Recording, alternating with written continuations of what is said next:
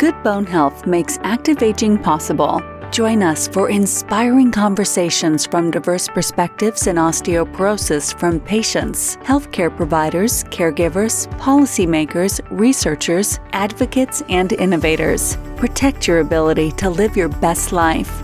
The information and opinions expressed in Bone Talk are not intended to replace the services of trained and qualified health professionals or to be a substitute of medical advice of physicians. You may review the Bone Health and Osteoporosis Foundation's full medical disclaimer at bonehealthandosteoporosis.org.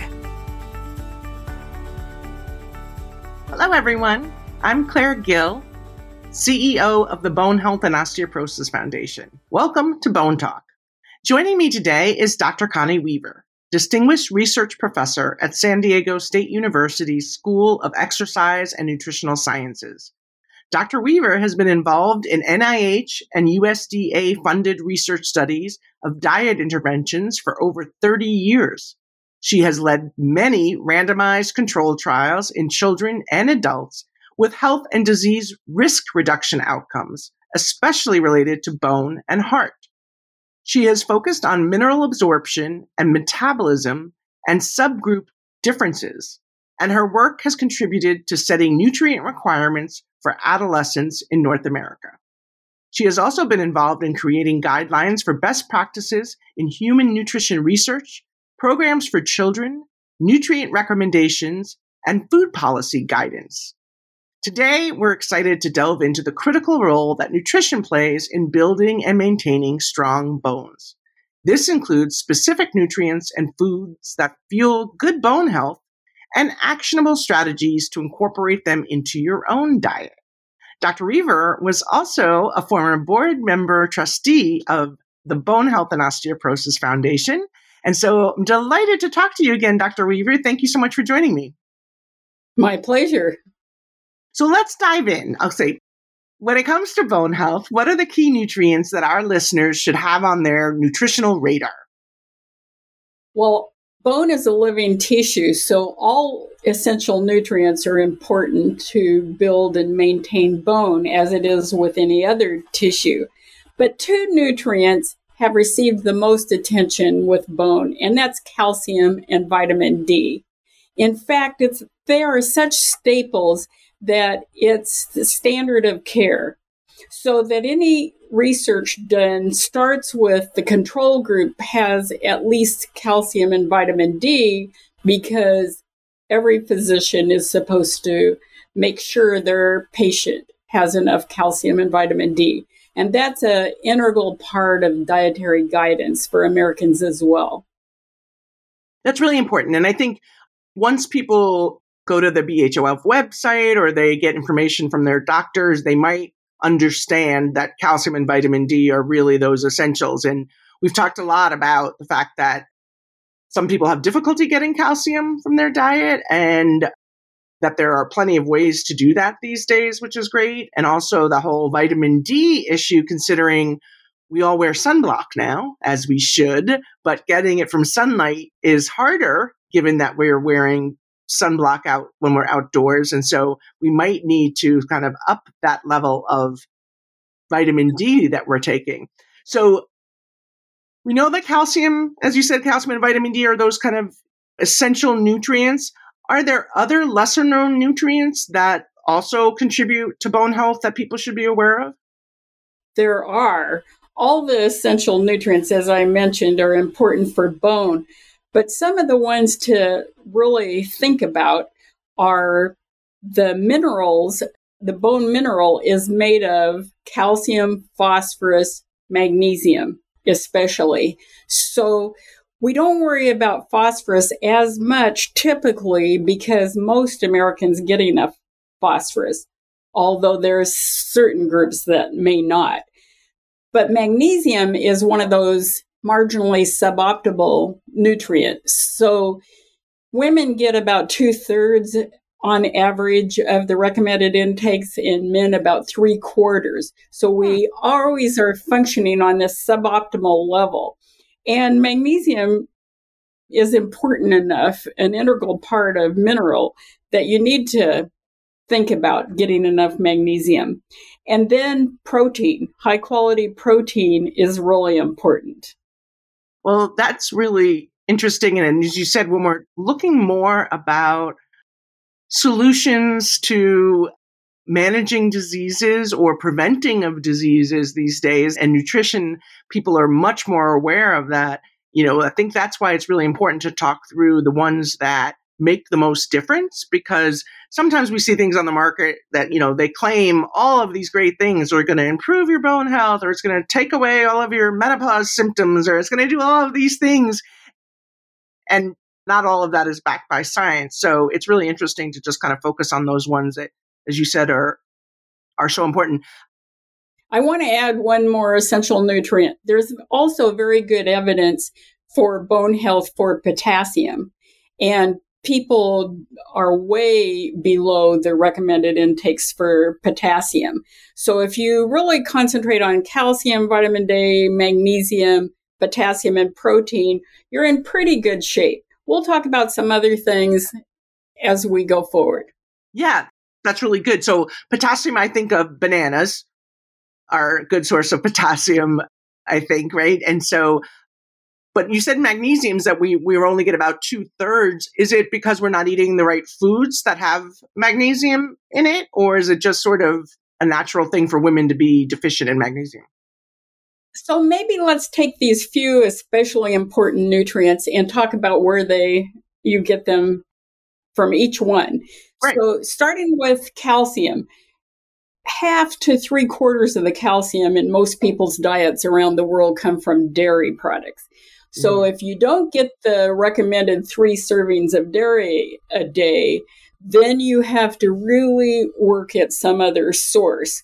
There's some in certain plant foods, but the content is so low that it takes a ridiculous amount of servings to make up for 1 cup of milk as a replacement. So you about have to go to fortified foods or supplements to get your calcium if you don't consume 3 servings of dairy a day. And so a rule of thumb, a cup of milk or a cup of yogurt or 1.5 ounces of cheddar cheese has about 300 milligrams of calcium. And so if you're recommended 3, for each one of those servings you don't get, you got to look for 300 milligrams of calcium somewhere else, either in a fortified food or a supplement.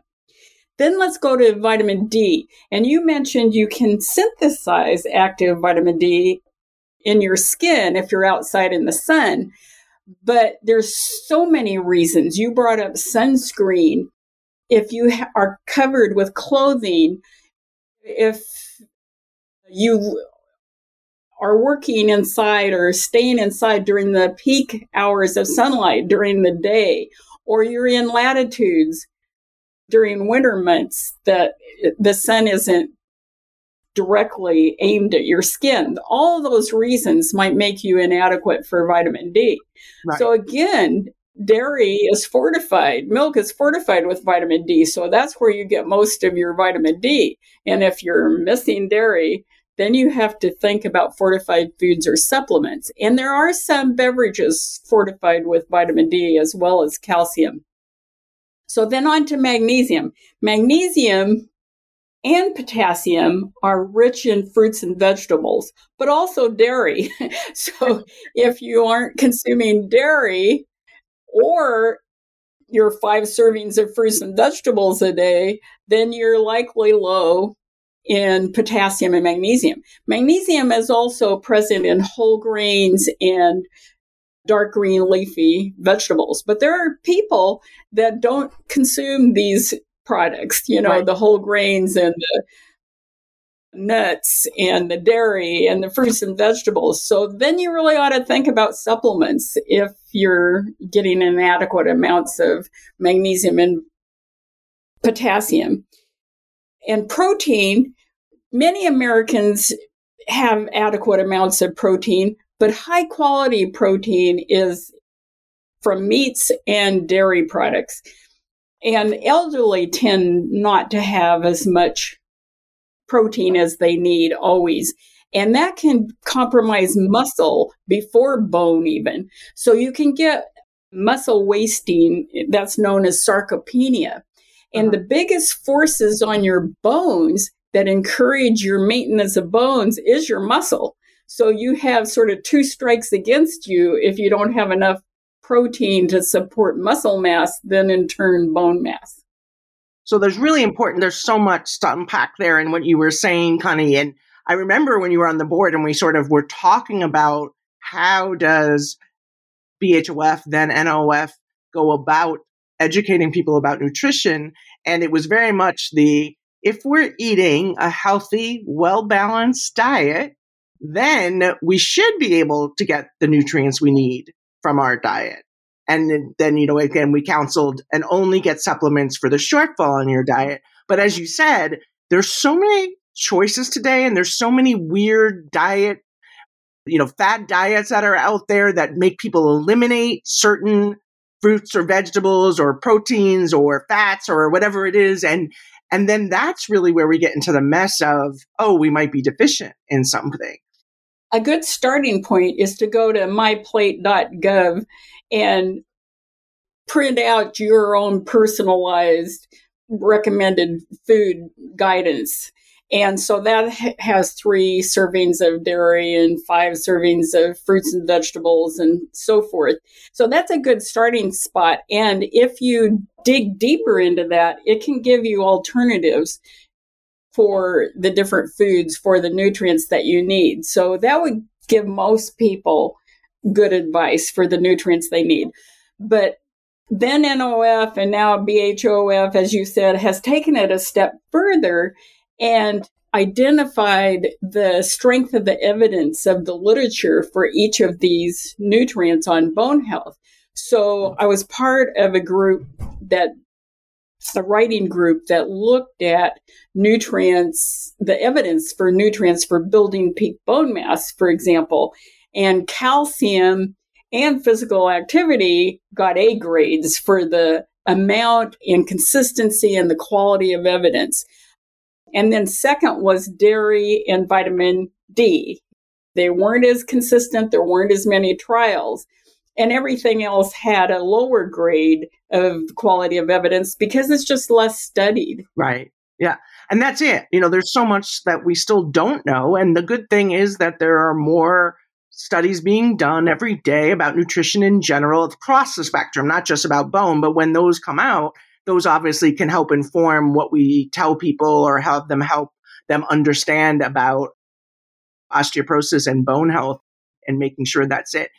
I love that you brought up the myplate.gov. So BHOF has become an official partner with them. And so we actually have links available on our website directly to those resources that you mentioned. And I'll make sure that those are included in the notes with this podcast as well. So listeners, when you tune in, you'll be able to just click on the links that go along with this podcast and be able to follow up.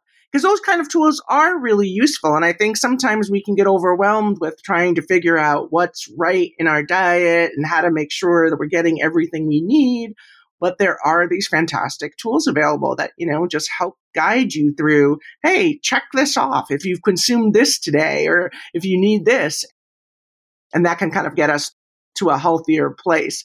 So, we talked about, again, the different types of diets. And I was joking and telling our team that I recently, within the last year, about a year and a half now, been trying to be pescatarian because I felt I had consumed way too much meat during my early years. And so I was looking at more of a plant-based diet type thing.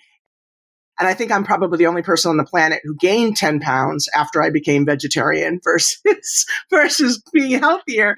But I know for me, I was overcompensating. I still do. I overcompensate with carbohydrates, right? Instead of some of those other nuts and the whole grains and things we need.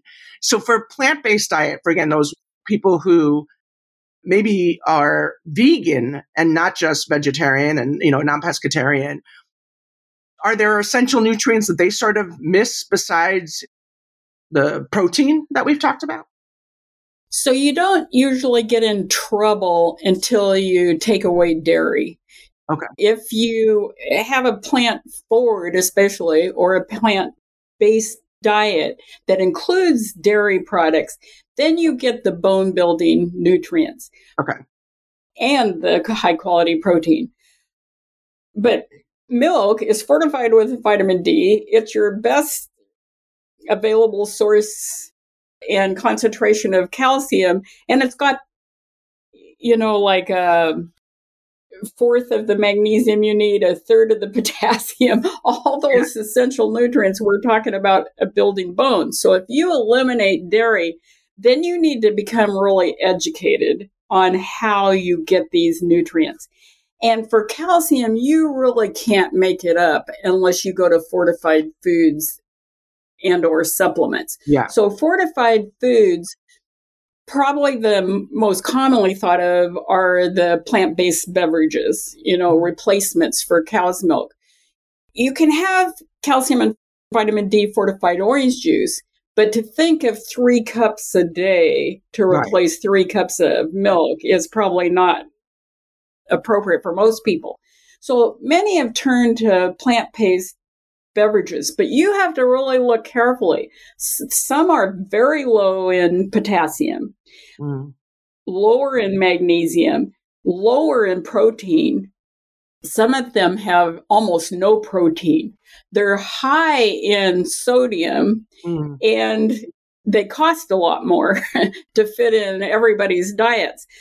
But here's the thing I concentrate on as a calcium expert is how well do they replace cow's milk for calcium? And largely we don't know. So our lab tested popular commercial producers of soy beverage and found if it's fortified with calcium carbonate, it was equal to milk. If it was fortified with tricalcium phosphate, not as good, still pretty good, but not as good as cow's milk. None of the other plant-based beverages have been tested for calcium absorption. And with lower protein, higher sodium, lower potassium, it may not be the substitute for milk that we think. So you might think about supplements if you exclude dairy before you totally rely on the plant-based beverages until it's tested. So that's really helpful, though, especially for people doing that plant-based diet, as you said, who automatically think, oh, these other fortified non-dairy beverages are a suitable equivalent. And we often get these questions too. What type of calcium should I be getting if I am taking a supplement? And we do have information about that and the types of different calcium. But when you mentioned that the calcium that is in the fortified beverage that does do a good job of equivalencing, is the type of calcium referenced on the package? Or would you have to be an expert like you to know what type of calcium they're using? It should be on the package. And can you remind us again, which was the type of calcium they should look for? So calcium carbonate is pretty equivalent to milk. And that's true for supplements also, as well as fortified beverages. The supplements used to have a lot of qualifications because some of the manufacturers would use adjuvants that would bind the calcium, or they would compress the pills too tightly. They couldn't dissolve in your stomach and you couldn't absorb as much. But the major manufacturers, I'd say, have solved those problems. So when you're selecting a supplement, you have a lot of choices and mostly they all would work well. You could pick, do you like something that sprinkles on or adds to your beverage, or do you want to take a capsule or a soft chew gel? It's up to you and the cost, what's your flavor preference. Right. You can use all those factors. Sometimes I hear people with kidney issues might do better with calcium citrate than calcium carbonate. But in normal, healthy people, calcium absorption is equivalent. Is the same. Yeah. And the same thing. It's just helping people understand what to look for and where to get the information that's accurate that can help them make those decisions. But as you said, particularly for older people and for those of us who are caregivers to our older relatives or neighbors or friends, it is important to make sure that they're getting the appropriate levels they need within their diet. And sometimes it's harder. I've seen a lot of studies where they say it's the loss of sense of smell that impacts why older people eat less than they did at a younger age. And so sometimes giving things that are fragrance inducing helps them to, enjoy eating more. And we need to look at those. We need to make sure that those that we love in our family are getting those essential nutrients to protect their bones as they age. And let's talk about the other end of the spectrum on that. And you referenced peak bone mass, but let's talk a little bit about how parents and grandparents can encourage their children and grandchildren to be sort of building to, peak bone mass. And what is peak bone mass? Let's start with that, Connie. What is peak bone mass? So as you gain height when you're growing up through puberty, you are laying down more bone. You get taller, and then the bones elongate to accompany your taller skeleton, and then they consolidate. So you get more dense bone. So through all that period, you need all the bone minerals that we talked about, the calcium, the phosphorus, the magnesium, to make the mineral deposited in the protein strands in the connective tissue. So that's why you need all those nutrients as you're building bone. And peak bone mass is what's your ultimate highest amount of bone mass. So it's not exactly when you get your adult height. It's a little bit later because your bones are still consolidating, but you don't get more bone after that. You are within your genetic potential at a maximum. So then your challenge is to hold on to that bone for as long as you can, as much as you can. So it's really a great strategy to build up as much bone mass as you can to the peak within your genetic potential, because that's where you can have the biggest bang for your buck. So parents and grandparents, you're models for your children. So the best thing you can do is eat a good diet and exercise, have a lot of physical activity and forces on those bones so that the children model after that. Because once they hit puberty, they're more likely influenced by their peers. And so you want those good habits formed so they're the ones influencing their peers. Yeah. But that's when fall off and milk consumption occurs, is right at the time where they need the most calcium and bone building nutrients. Then they start following their peers and switch to energy drinks or something that doesn't have calcium in it, and eliminate some of the dairy products. So we have it all wrong for a majority of people. Yeah, and that's what's so scary. I mean, I think back to in my generation, when I was growing up, we had the Got Milk campaign, the milk mustache campaigns, and we drank whole milk, glasses of whole milk growing up, which was normal. And now, I mean, I don't think I could actually consume a glass of whole milk, but obviously the skim milk and the fat-free milk and all of that are still available to do that. And fortunately, I love other forms of dairy too, but still drink milk. And like the generations don't do that anymore. We don't raise children to think about drinking the dairy products that they need. And that can be confusing. And then again, they don't end up reaching peak bone mass. So they start out with a lower bone density to begin with. And then, as you said, have to maintain that throughout life. So really, I'm excited that we have this information. And I'm also excited that you're working with BHOF and your team of other scientists who are going to help us update that paper that you talked about on the reviewing of all of the evidence and sort of giving those best recommendations, so we can remind people that, here's what the science really says about those nutrients and those minerals and that we need for peak bone mass. So I don't know that it'll change probably too much, but it'll be interesting to see how the science has evolved, don't you think?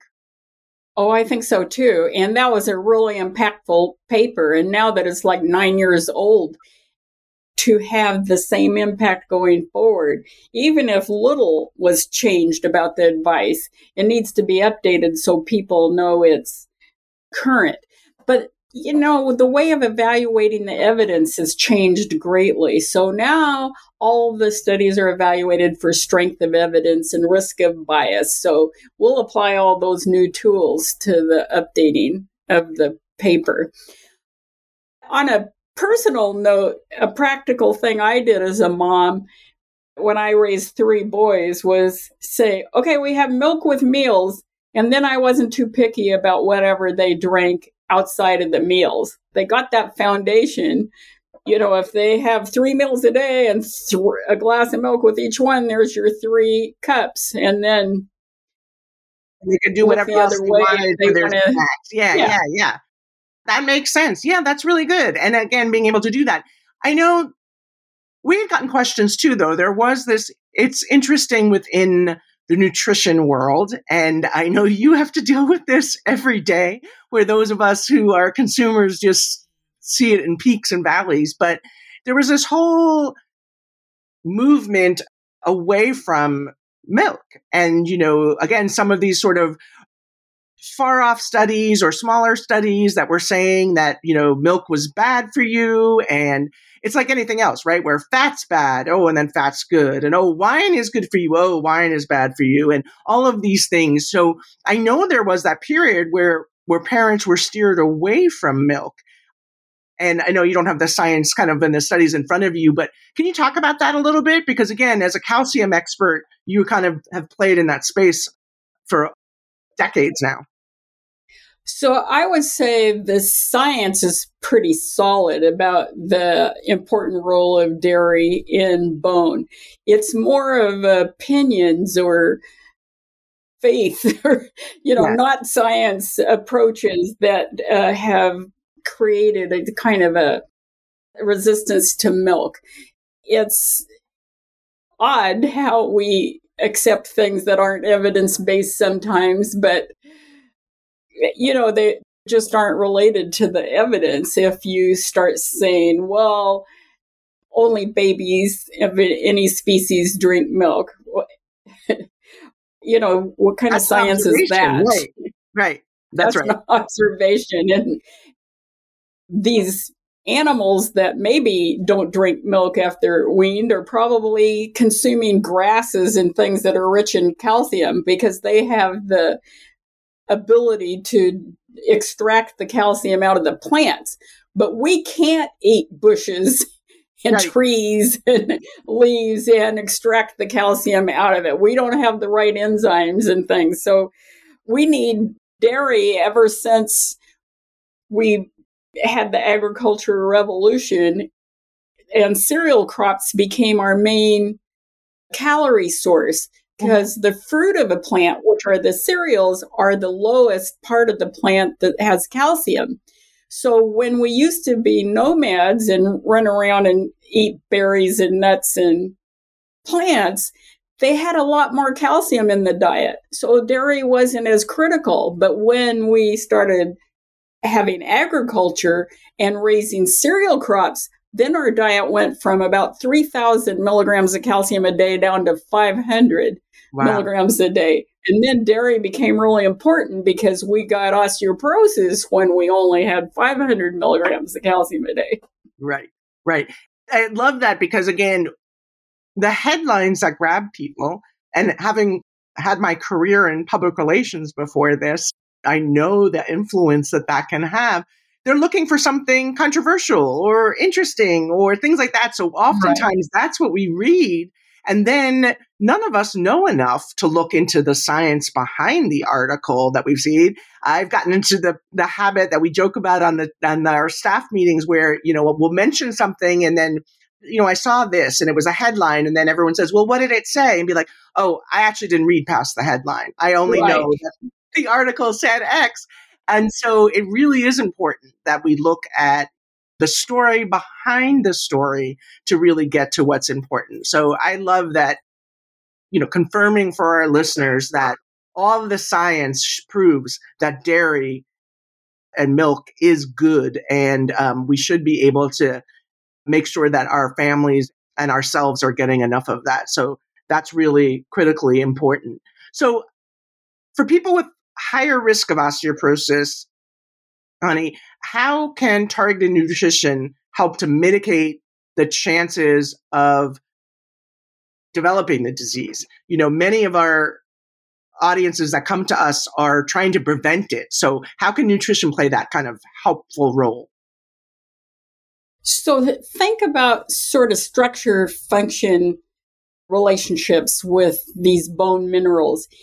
You can't synthesize these minerals in your body. You have to have them coming in from the diet.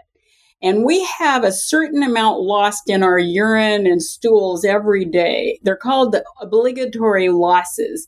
It's just the way our bodies work. We can't stop them altogether. So some calcium is never absorbed, passes out in your stools. Some of it that's absorbed is re-excreted into the gut and passes out. Some is lost in your sweat. There's all kinds of ways you can't stop some loss of these minerals. So your blood has to maintain the constant level of these minerals. So if it doesn't have it from the diet, it's going to take it from your bones. And so chronically, day after day, you're extracting these minerals from your bone to provide what you need in the blood when your diet's not providing it. So that's why diet's so important, is to help protect those bones from having to supply the nutrients that your diet doesn't have into your blood.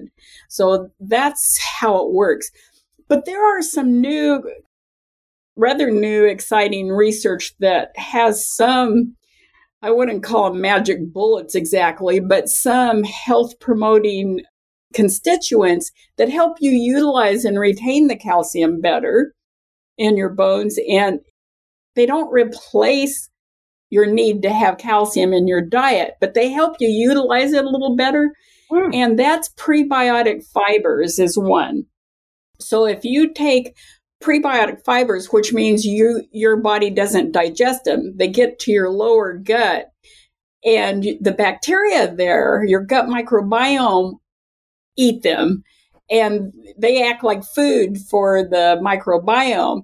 And that enriches these fiber fermenters that allow you to absorb some calcium in your lower gut. So it helps you utilize the calcium more. And the other class of foods that are receiving a lot of research attention are polyphenol-rich fruits. So polyphenols are like anthocyanins and flavonoids that are brightly colored. So berries and prunes. And so studies have come out in the last year on prunes and blueberries, for example, that have stopped the bone loss in postmenopausal women. That's amazing. That is amazing. Yeah, they help you utilize the calcium better. They have fiber in them that help with your gut microbiome.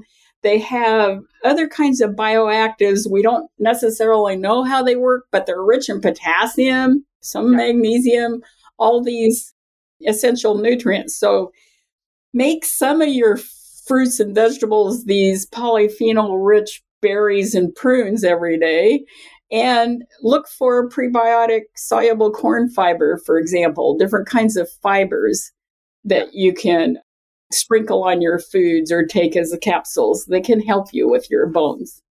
That's really great because, like you said, I mean, there's only so much that people can consume. So if we are keeping the most essential nutrients in the good foods that we consume, that's going to be better overall for our health. And so that makes sense that, that's an interesting and exciting area of exploration within nutrition to say, if people are eating whatever healthy foods they're eating, how do we help them keep the most important nutrients from those healthy foods and do more with them? That's really great progress. So that's exciting. And I know that, again, I find it fascinating, the whole nutrition world and how much of an impact what we eat has on our overall health and well-being. It's the same kind of things we see with exercise, right? We're told a million times, and all the science proves movement is something that is essential to keeping us healthy. And we're told a million times that eating a well-balanced diet, like you said, with calcium and fruits and vegetables and leafy greens, also keeps us functioning at our optimal. And yet, we, and when I say we, I say me, struggle with that still, that really all we really have to do is follow the science for what really works and keeps us optimal. So thanks for sharing this about the nutrition aspect of it, because it's really an area that we get questions about all the time at BHOF. And I'm delighted, again, like we said, that we're working on updating that peak bone mass paper, because it's so relevant for young people, but it's relevant for the parents too, and the grandparents, to sort of help, deliver that and make healthy choices. And as you said, model those healthy choices for individuals. So I'm sure we'll have you back on for another podcast, Dr. Weaver, because this is, again, such an important topic. But thank you so much for joining me today.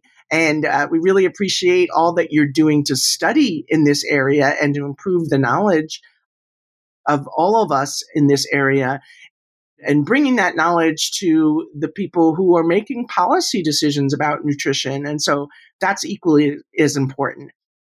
We'll definitely have all of the links to the things that we talked about in this episode with the episode notes for this topic. And we'll have links and resources to materials associated with you and your background and the work that you're doing in San Diego. For more information about how to keep your bones strong and healthy, please do visit us at bonehealthandosteoporosis.org. And please do two things to help us spread the news about this important topic. Make sure you subscribe to Bone Talk so you never miss an episode. And please share the link to Bone Talk with your families and friends so that they too can learn about these important topics. Thank you again to my guest, Dr. Connie Weaver. Thank you for all you do in getting the word out at BHOF. Great. Thank you for joining Bone Talk, the Bone Health and Osteoporosis Foundation's podcast that shares information, strategies, and inspiration about good bone health that makes active aging possible. To learn more about bone health, to become involved and/or help fuel BHOF's mission with financial support, visit bonehealthandosteoporosis.org.